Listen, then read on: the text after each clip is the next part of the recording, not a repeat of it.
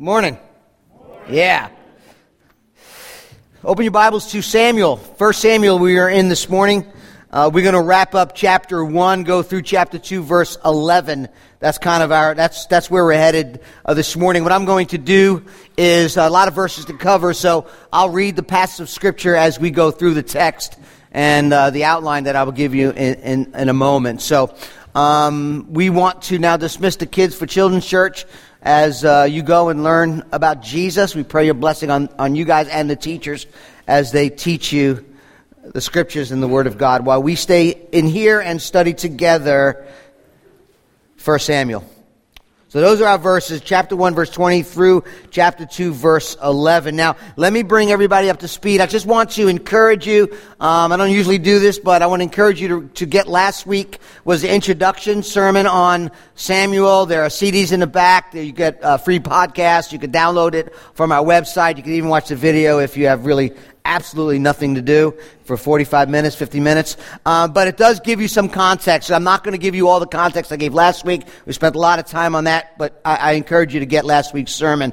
Last week we went back to Genesis. I'm not going to go that far today, but I do want to give you some context, and I'm going to go back to the part of redemption history where Israel finds themselves under the leadership of Joshua in the promised land. Joshua had led them into the promised land. They had settled in the promised land. The 12 tribes have taken their prospective land in the promised land, and they became complacent. They became rebellious. And it was a time in what's called the Judges, or the area of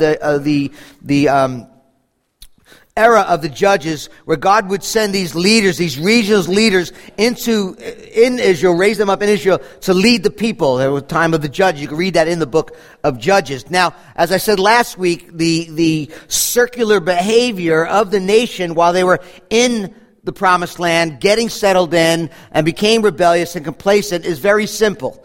They would rebel against God. They would be complacent and rebel against God. God would then discipline them in love, sometimes with armies, and God would squeeze them, pressure and distress, right? That's because discipline hurts.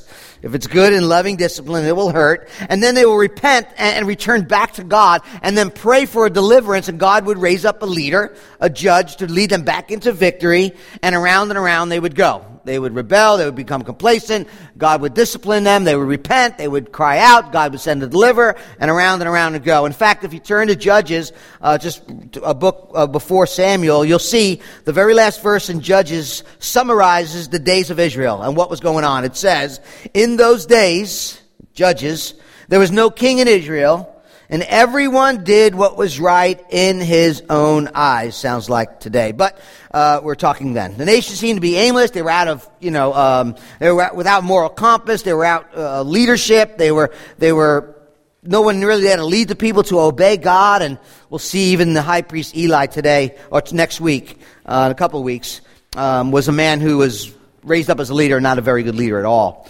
So the story of Samuel, opens up as the end of Judges.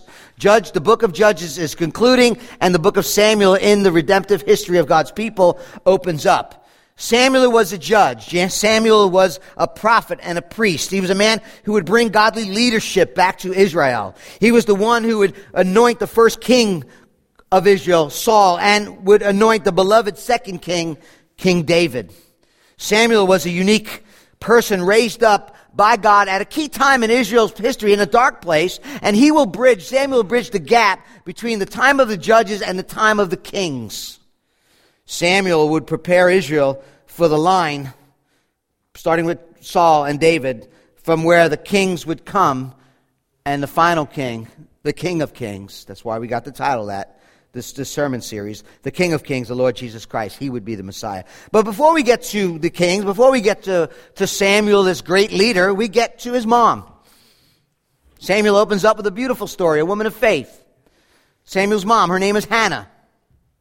Last week we saw that Hannah lived with her husband Elkanah, who was a Levite in the hills of Ephraim. It was just not the two of them, it was also Peninnah, the second wife of Elkanah. We talked about that last week. You can get the CD.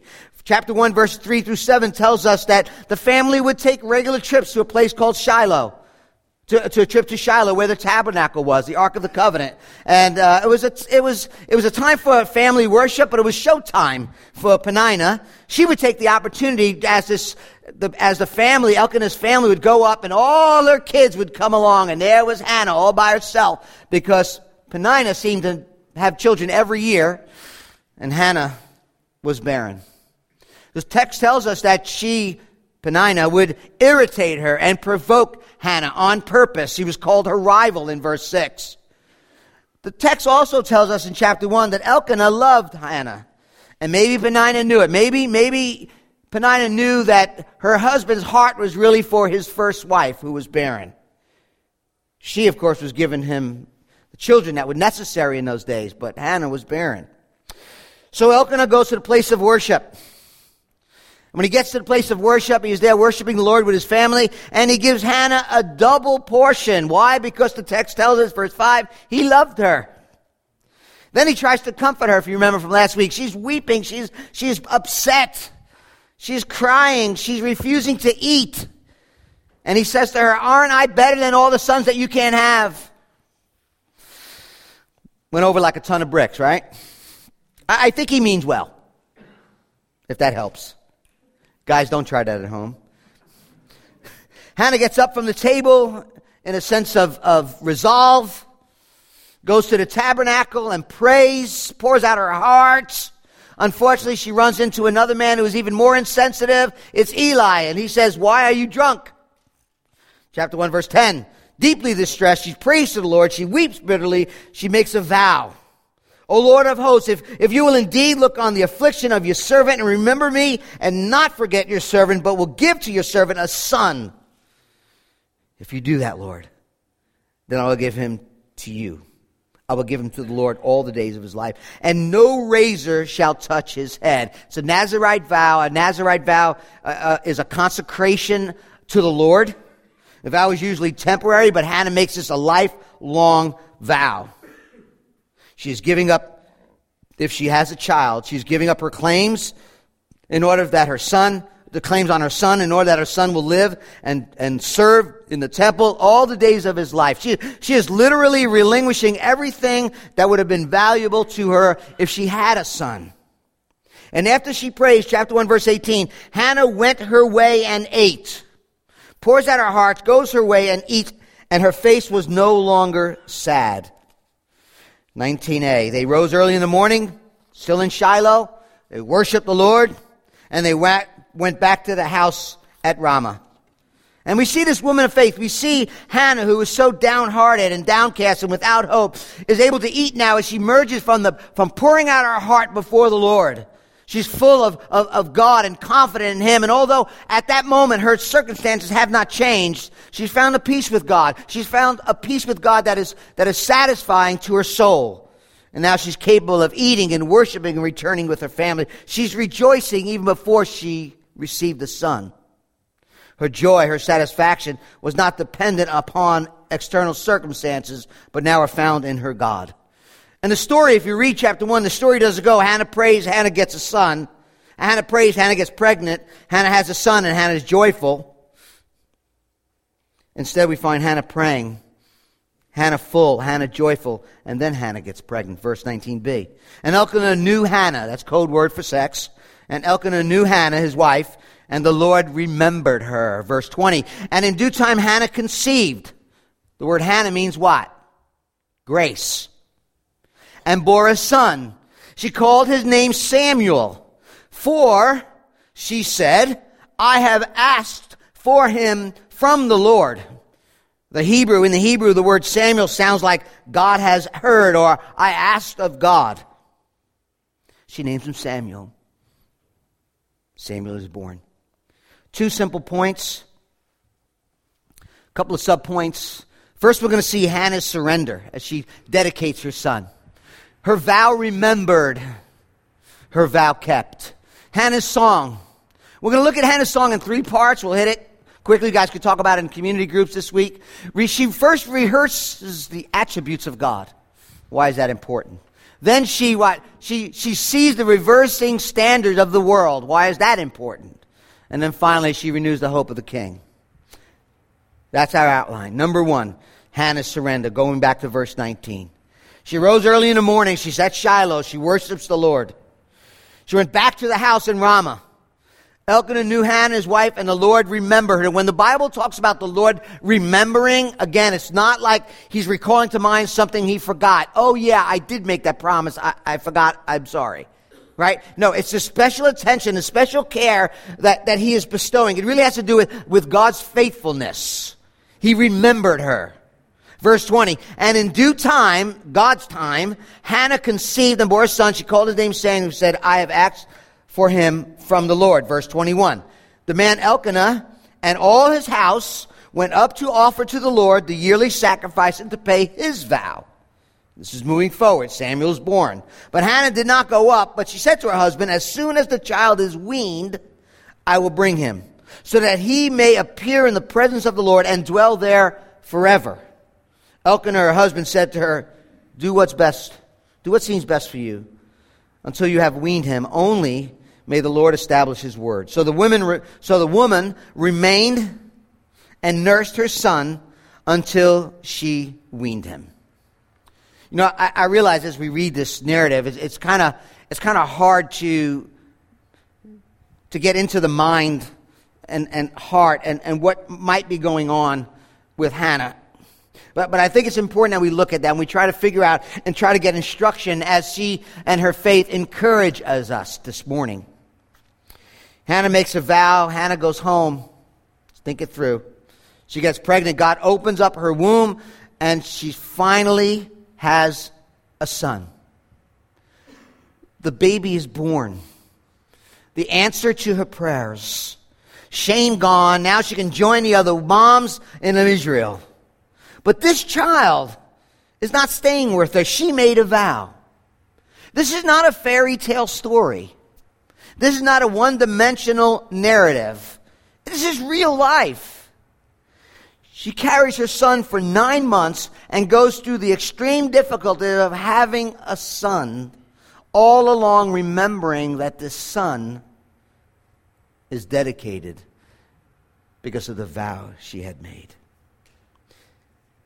Can you imagine, ladies? I'm a dad. In ancient times, the women used to breastfeed their children 2 years, 3 years old, sometimes longer. Maybe that's where my Italian family picked it up. I'm not sure. But this is before stores, purified waters, Enfamil infant formula.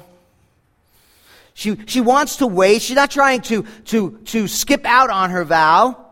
Her intention is to stay home, wean the baby, and bring him there. And the first time that he goes to Shiloh will be the time that she will leave him there and return home without her son. Look at Elkanah. He makes some sort of vow himself. He's received some instruction of the word of God. He makes a vow. Keep your vows. Keep you the word. If you read the Mosaic law concerning sacrifices, it was normal for a Jewish male to go to the sacrificial services, these festivals, 3 times a year they were mandated to go, and to make vows. That was something that's part of the Mosaic law. So we don't know if this is another vow that he made, or maybe he is confirming the vow that she made. Either way, he is committed to caring for his family. He is committed to bringing his family to worship. In fact, which I learned this week, I did not know, according to Numbers 30, the husband had the biblical right in the law to invalidate Hannah's vow. I didn't know that. So if you make a vow and you're a female in those days, the father could step in and go, the husband could step in and say, I invalidate that. He doesn't do that. He doesn't do that. He chose himself also to bring this baby, to confirm her vow, even though it meant losing the firstborn son to the temple of his beloved wife. Hey, Tim, lower me down a little bit, please. I believe that Hannah and her husband were looking at this baby born for these 3 years, 2, 3, 4 years, depending on when the festivals fell, and were willing to keep their vow. She was willing to keep their vow because she had an encounter with God. God was her provider. God was her treasure, was their treasure. God was their rock. God was their salvation. They understood what Paul told the Roman church, that idolatry is worshiping and serving created things rather than the Creator God who is blessed forever. Amen. Children are a gift from God. Matthew Henry writes this: she, Hannah, overlooks the gift and praises the giver, whereas most forget the giver and fasten only to the gift. Every stream should lead us to the fountain, and the favor we receive from God should raise our admiration of the infinite perfections there are in God. There may be other Samuels, but there is no other Jehovah. End quote. In order to follow through with this, in remembering this and getting ready to do this, there had to be this deep affection, this deep commitment to God in the midst of a difficult decision. One must believe God is good. We must believe that God is good, that His will and His ways are good, and that He is enough in order to step out in faith like this. In her barrenness, she was not forsaken. In her loneliness and insecurity, she was not abandoned. The cure for her soul was the love and the presence of God. And the point of Hannah's story is not that if you trust God and you pray hard, He will give you everything you ask for. Are we to pray hard and ask? Yes. But we can't strong-arm God in giving us what we think we need by attempting to have, as they say, more faith. J.D. Greer in his book said this: God is significance and stability. God is significance and stability. If a loving, all-powerful God is in someone's life, the approval of others become inconsequential. If a loving, all-powerful God is in someone's life, her future, our future, your future, is in capable hands. And if a loving, all-powerful God is in someone's life, she can endure the hardest struggles because He is enough. End quote. All that is what I think sustained her for 3 years. 2, 3, 4 years. She kept her vow, verse 24. And when she had weaned him, she took him up with her along with a 3-year-old bull, an ephah of flour, a skin of wine, and she brought him to the house of the Lord at Shiloh. And the child was young. Then they slaughtered the bull. Then they brought the child to Eli. And she said to Eli, "Oh, my Lord, are you, as you live, my Lord, I am the woman who is standing here in the presence praying to the Lord. For this child I prayed, and the Lord has granted me my petition that I made to Him. Therefore, I have lent him to the Lord. As long as he lives, he is lent to the Lord." Can you imagine the ride to Shiloh? It was quiet. It was a quiet ride. Some of you wondering, how could a mom and dad bring a child that's 4 or 3 and leave them somewhere? Maybe some of you going, I would do that in a minute, but most of you. And to make matters worse, they're going to leave him with Eli. We're going to find out Eli and his sons is not a good influence. Did they know that? We don't know. But we'll find out in a couple of weeks about Eli and his leadership in his home. For one thing, we know she's just keeping a vow. She's just keeping a vow. In fact, the text tells us, if you have an NIV or an ESV, it says a single 3-year-old bull. It's based on the Septuagint, the Greek Old Testament. But the Masoretic text, the MT, if you see MT, it means the Masoretic text. The older Hebrew text, it says 3 bulls. I think the Masoretic text is probably correct. You'll have it in a footnote. Because in Numbers, it talks about a bull that's being sacrificed. And what she's bringing up there with a full ephah, with a full skin of wine, is enough for 3 sacrifices. I think the narrator is showing us and pointing out to us this impressive amount of offering that is being offered by this family, this generosity, this presenting of this gift, and the heart of faith that actually gave birth to it. It's very hard to fathom this. And the weight of keeping a vow is not the same as it is today, as it is in that day. The closest thing we have is a marriage vow. And even that is eroding in our culture. Today, our vows are kept, and we keep them as long as they are beneficial, as long as they do me good, as long as I get something from it. But in those days, a vow was kept at the cost of whatever it was to keep the vow. Vows were meant to be kept, and Hannah knew vows were meant to be kept. And don't miss also what's going on here. All right? I understand you're like, okay, where do I fit in all this? Am I supposed to bring my 4-year-old son and bring him to King's Chapel and say, here, Pastor, he's yours? Don't do that, please. I would take him home probably, but in some sense, this story, this narrative, this birth is something we cannot identify with. But there's some common ground as well. Parents who are living in covenant relation, New Testament covenant relation with the Lord, followers of Jesus Christ, should follow their example as a general principle. We should solemnly, parents, and passionately desire that our children are given over to the Lord, and that their lives and their gifts and their talents and all that they are will bring glory to Him. That's what Hannah wanted most. I think Hannah wanted most is keeping her vow, but also that her son Samuel would pursue the Lord, would love the Lord, would worship the Lord.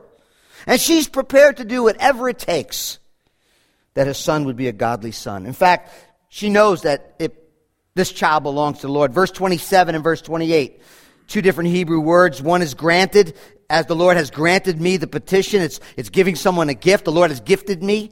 And then in verse 28, if you have an NIV, it's the word give or dedicate, NAS, ESV, lent. That's a different word. It means to give back or to give in response to a request. It's to show us that when God grants us something, it's not the same thing as we grant it back to Him. He doesn't give us as we give Him, right? God owns everything before and after He grants it to us. And God still owns everything both before and after we give it back to Him. When God gives you something and entrusts you with something, we're children here, it belongs to Him. And we're entrusted to that which belongs to Him. It's called stewardship. Whether it's your money, whether it's your talents, your gifts, your children, it's stewardship. Your children belong to Him. Everything comes from God. Whether it's your finances, as I said, the very breath in which we breathe are all gifts from God. So when you give to the Lord and you dedicate things to the Lord, your children or your tithe and offering, you're really giving back to the one who owns everything anyway. You catch that? Right? So we don't give to God. And we don't say to God, listen, I'm giving this back to you. You're accountable to me. I want to know what you're doing with it. That doesn't happen. He does that to us. We're accountable to Him. God gave Samuel to Hannah. Hannah gave Samuel back to the Lord and fulfilled her vow. So the question, the principle for us this morning is, what are you working towards with your children? What do you want from them? What are you looking to get from them or them to be? Is your greatest concern for your children really is just loving and worshiping the Lord Jesus Christ? Are you willing to make the hard sacrifices, particularly when this culture, when we're battling against a culture and the world offers so much to us? If you just lack your commitment, if you just have a lack of commitment and you're not really pursuing, you have this carefree attitude that other things are more important. They offer you so much, are you willing to say no? My number one role as a parent is that you see, love, and worship Jesus. Are we gathering together in His fellowship? Are we gathering together in His Word at home? Are we gathering under the instruction of the Word? Now, I know for sure, believe me, I know that there are no guarantees that our children will walk with God. and love Jesus. That's not my responsibility. That's between them and the Lord. But my job is to model the love of God, to believe the gospel, to pursue Christ, to confess my sin, to regularly get instruction by His word, gather with His people, to teach my children, to live out the gospel as best I can by the grace and the mercy of God. My job is to recognize that children are a gift of God, and I'm only a steward of His creation. One of the greatest joys I get as a pastor is to have baby dedications. Some of your children here have been dedicated. And it's a time when the parents, by God's grace and by the partnership of the church, make vows before the Lord that they will raise their child in the admonition of the Lord. They will live a Christ-like example as best they can with confessing sin and acknowledging sin and worshiping and trusting Jesus. They will raise the children in the truth of the Word of God. They will gather together for corporate worship. They will proclaim the gospel and live out the gospel and declare the gospel to their children. And that they will not stand in the way. So I always end with this. They will not stand in the way of that child if God calls that child to a foreign land. Doesn't that sound like something Hannah was doing? As she brings her son. Look at the last verse of the chapter 1. And he worshiped the Lord there. The word worship is to bow down. And the narrator tells us that as chapter 1 ends, she lends him back to the Lord, and he worshiped the Lord there. The question is, who's he?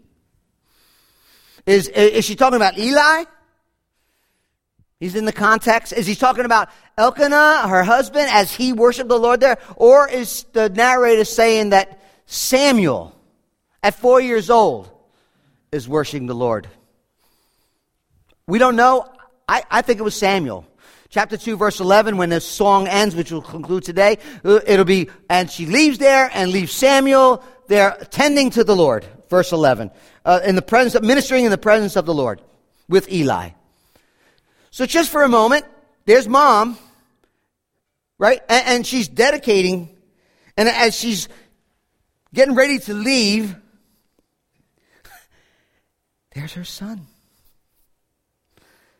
worshiping the Lord. A 3-year-old saying goodbye to mom, worshiping the Lord. Now, as we move into chapter 2, as we'll see here in a moment, Hannah's song, understand that there are no chapters in the Bible and no verses in the Bible in its original. So we have the original scrolls. It was just one story. So the story rolls from chapter 1 into chapter 2. It's not like ours another day. It is in a time frame where she is worshiping the Lord. She is giving her vow. They are worshiping God. And she now is opening up to this song as she's fulfilling her vow. And it's an incredible prayer, an incredible song, as she looks beyond the circumstances right before her to her God. Look at Hannah's song. It's a prayer. Many people call it a song because of its lyrics. The lyrical qualities are similar to Old Testament songs and hymns. And what is very interesting is that at the beginning of this song, I'm going to call this song, this poem, this prayer. At the beginning of the song, we have these words of Hannah, and then in 1 Samuel chapter 2. And then if you look at 2 Samuel, at the very end of 2 Samuel, we have the Song of David. Sort of like these two bookends, recognizing that they were actually one book. Opens with a song, ends with a song. Opens up with a song talking about the horn, a metaphor, talking about the rock, talking about deliverance. David does it, Hannah does it, talks about a king, the anointed one. You have these two beautiful songs as bookends. Why? Because the book is about someone else, the king. The book is ultimately about Jesus Christ.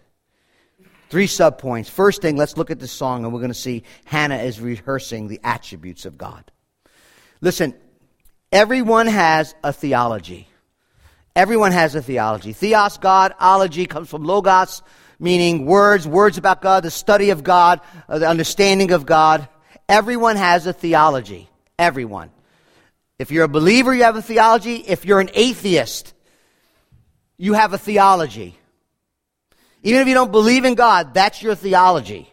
The question is not, do you have a theology, but is it a good theology or a bad theology? Is it based on truth, or is it based on a lie? And the truth about God, who God is, can only be known by God making it known. And Hannah, I know from her song, knew the Holy Scriptures where God has made himself known. Hannah knew the Scripture. Verse 1. And Hannah prayed and said, my heart exults, that's rejoices. My heart rejoices in the Lord. My horn is exalted in the Lord. My mouth derides my enemies because I rejoice in your salvation. She goes from theology, God is, to my personal relationship, my God. Her prayer is so personal. Her heart exults and rejoices in her God. Her horn, her strength, her triumphant power is exalted in her Lord. Her mouth is open wide.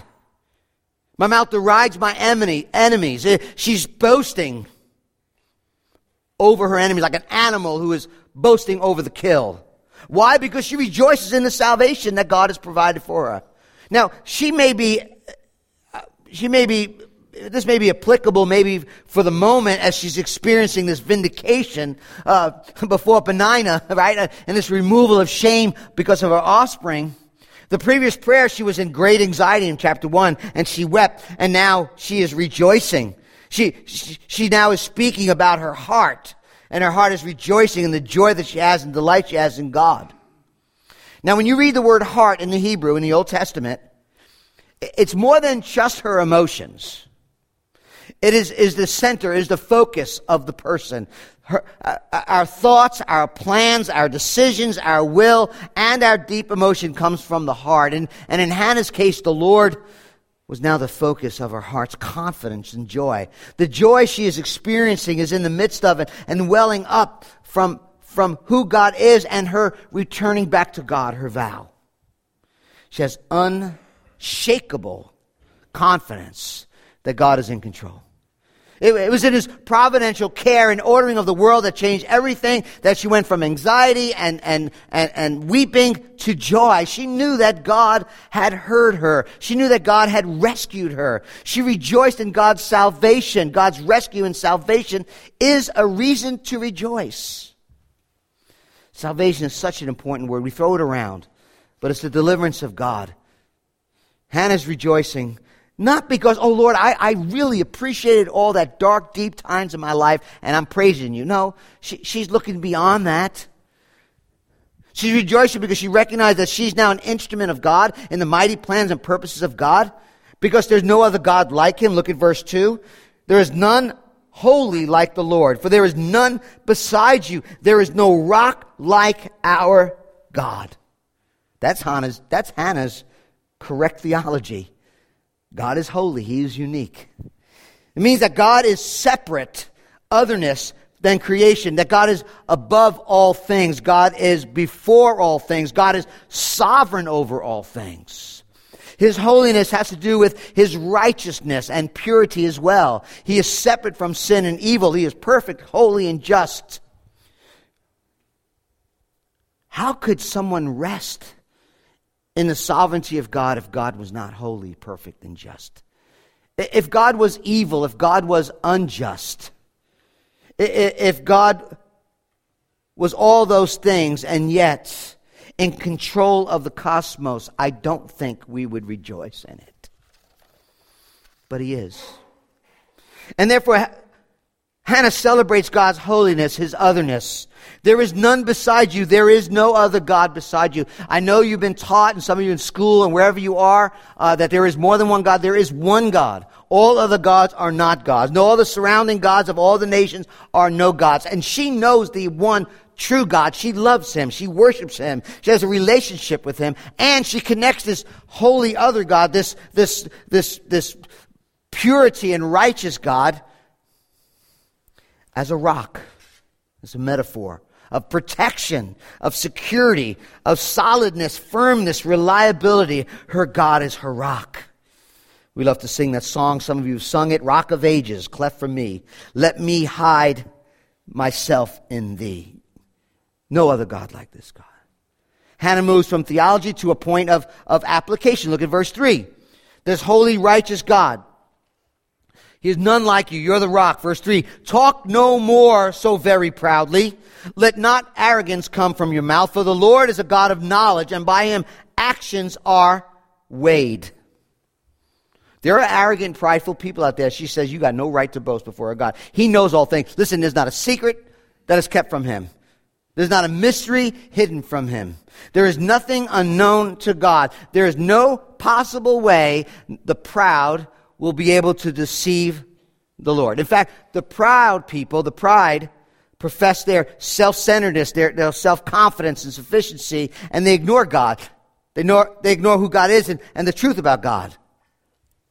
But they will be silenced. In fact, not only is he aware of their thoughts, he is constantly evaluating their deeds.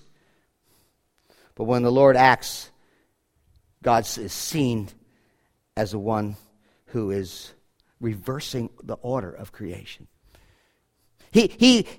When God is acknowledged as the one true God, the salvation of Hannah's soul, the one who sees all things and hears all things and will judge all things, Hannah recognized that there's a reversing standard going on. Look at verse 4.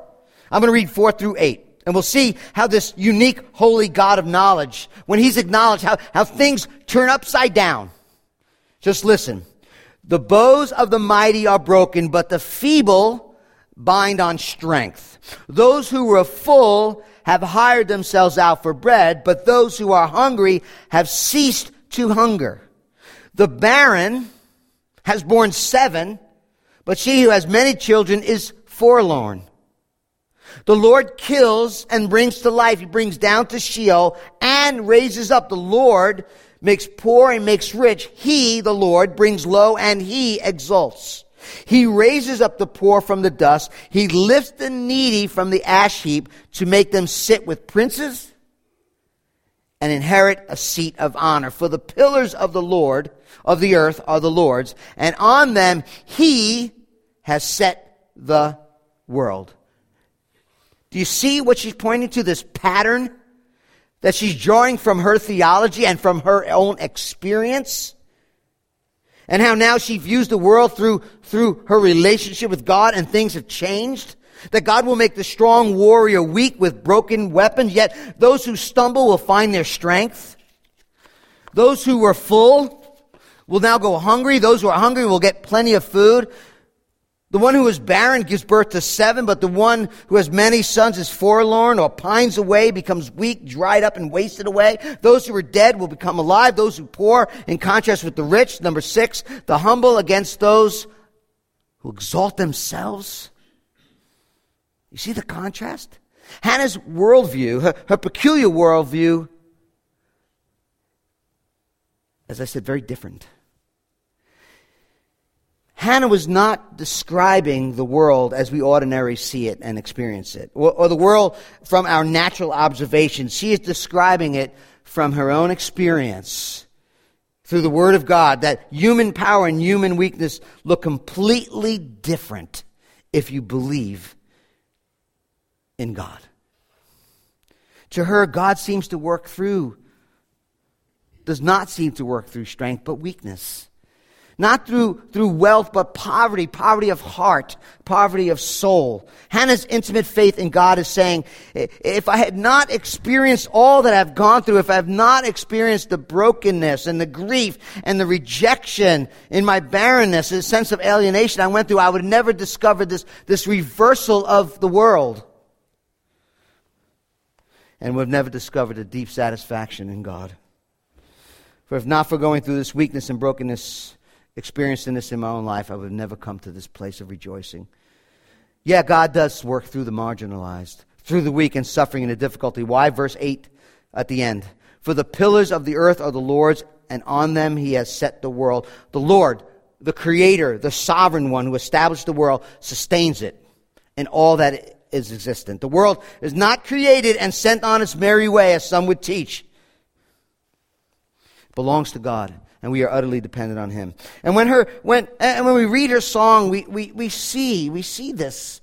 We see this story that Hannah moves from emptiness to fullness. She moves from this pain to this praise. Her heart moves from mourning to joy. And you know what? She recognizes this upside down reality because it looks just like Jesus. She rehearses the attributes, the reversal of the world, and finally, look, she's having hope in the King. He, verse 9, will guard the feet of his faithful ones, but the wicked shall be cut off in darkness, for not by might shall a man prevail. The adversaries of the Lord shall be broken to pieces. Against them he will thunder in heaven. The Lord will judge the ends of the earth. He will give strength to his king and exalt the horn of his anointed. Interesting, the song begins with, I rejoice in your salvation, and now ends with, talk about a king. There's no king in Israel. They've never had a king. But she's talking about a king. And I believe partly is because she knows her Bible. God promised to Abraham that kings will come from him. God made a promise in Deuteronomy that he will raise up a king. And notice, this king is anointed. He's the anointed king. The word anointed is where we get our word Messiah. The Christ. Hannah's song is a song of prophecy. It is a prophetic word. It looks forward to the time when Israel will have a king, Saul and King David, of course, but to the ultimate fulfillment of the one true king. It's a messianic prophecy. Her hope is in the coming of the king. Ralph Davis in his commentaries wrote this. This is a great quote. Listen to this.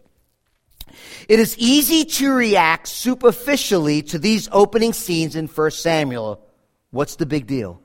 So Hannah has a son now. That's nice. And the rival wife, Peninnah, who has kids coming out of her ears, has to eat crow.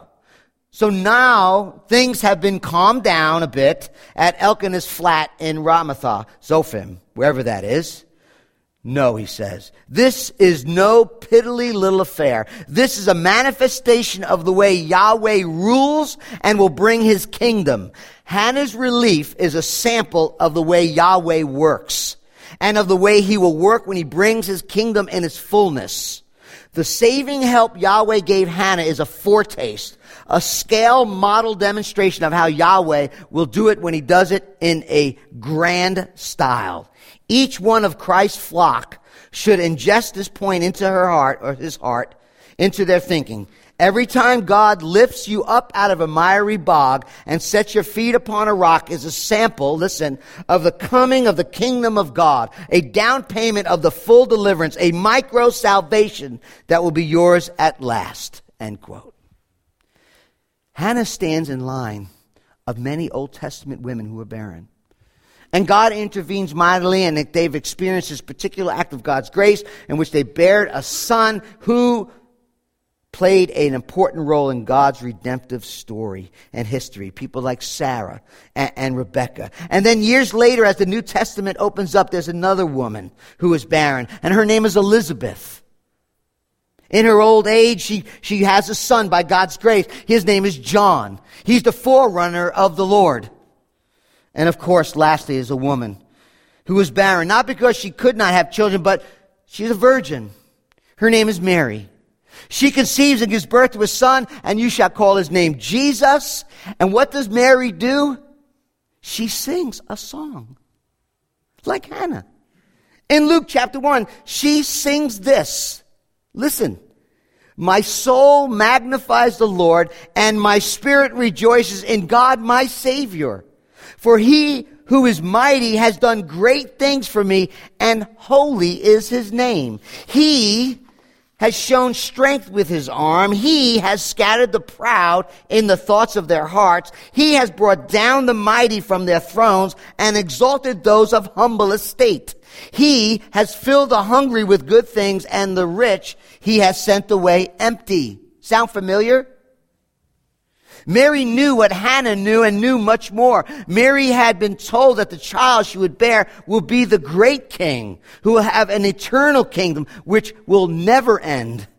Mary knew that this child will turn the world upside down. And Hannah's song is an anticipation of Mary's song. And Mary's song is the Bible's way of showing us that Jesus Christ is the ultimate embodiment, culmination of the pattern of salvation that Hannah experienced in her own soul. Because when Jesus Christ comes into the world, he comes not in a castle, but in a manger. He grows up, the scripture says, he had no place to lay his head. He comes as a poor man, as a weak man. He is excluded, rejected, hated, tortured, surrenders his power, and is brutally beaten and put to death. But he's a king. He's the anointed, who doesn't go to a throne, but goes to a cross. And if Jesus had come the first time in strength to destroy his enemies, we would all be doomed. If he came and he said, be strong, save yourself, do it on your own, and then I will bless you with salvation, it would only be for the proud and prominent ones. But even that's an impossible task. Nobody could save themselves. But if you have a God, now listen, who in weakness goes to the cross, the Lord Jesus dies a substitutionary death in your place, takes the punishment and wrath for your sins, then you and I can be saved by grace. And salvation could be received by the weak, by the humble. Like Hannah, who cried out in her inner poverty and brokenness, and she hears, I am your rest. I love you. I am your salvation. I am your rock. You see, because salvation is not based on achievements or accomplishment. It's not based on strength. It's not based on how many children you have, how many sons you have, how much portfolio money you have in your portfolio, how much your spouse loves you, what career you have, what you look like. It's completely based on Jesus Christ, who died on the cross. And when we believe in him, you can be completely forgiven and accepted. And now listen, Jesus is the ultimate one who was hungry. Scripture tells us that for 40 days he fasted when the devil came and tempted him. Jesus experienced the ultimate barrenness when on the cross he was abandoned by everyone, including the Father, when the Father turns his face away as Jesus dies for our sins, drying up in the white hot anger of God's wrath, and cries out, my God, why have you forsaken me? Jesus dies a death he does not deserve and humbles himself to the point of death. Philippians, Jesus emptied himself, took on the form of a servant, born in the likeness of men, found in human form, humbled himself by becoming obedient to the point of death, even death on the cross. And let me conclude this, though. The King of Kings, through the cross, is strong. He's the ultimate horn of salvation. He is full of glory in his exalted, glorified state. He went from the barrenness of the cross to the fullness of inheritance of sons and daughters in glory. He was dead. He is now alive. Through his poverty, we become rich. 2 Corinthians, through his humility, he is brought to the place of super exaltation. Philippians 2 again. God has highly exalted him and bestowed upon him the name which is above every name, so that the name of Jesus, every knee should bow. Heaven and earth, every tongue confess Jesus Christ is Lord, to the glory of the Father. And now, family, the only way to turn things around to where they're supposed to be for Israel is through a king. And David will do some of that. But it's ultimately the King of Kings and the Lord of Lords. So this morning, as we respond in worship and singing, if you're here this morning and you're lonely and you're hurting and you're poor and you're marginalized, you're spiritually bankrupt, God is saying to you that through this King, I am your Father. I am your wealth. I am your righteousness. I am your God. I am your satisfaction. I am your comfort. I am your salvation. The question is, do we believe in the God that Hannah's trusting in? Father, we see this beautiful song of Hannah. We see her faith in you. We see her pouring out her heart. We see her keeping her vows. We see her loving her family. We see her trusting in you, Lord. We thank you for that example that we have in Hannah. But most importantly, we are thankful for Jesus Christ, the God in whom she is resting on. Help us to see Him. Help us to trust Him. Help us to pursue Him. Help us to see that in our weakness, in our vulnerability, in our brokenness, we can come and you hear us. You love us. You embrace us. You forgive us because of all that Jesus has accomplished for us on the cross of Christ. You are the King of Kings, Lord Jesus. May we walk with you and love you and treasure you and worship you. And it's in your name we pray. Amen.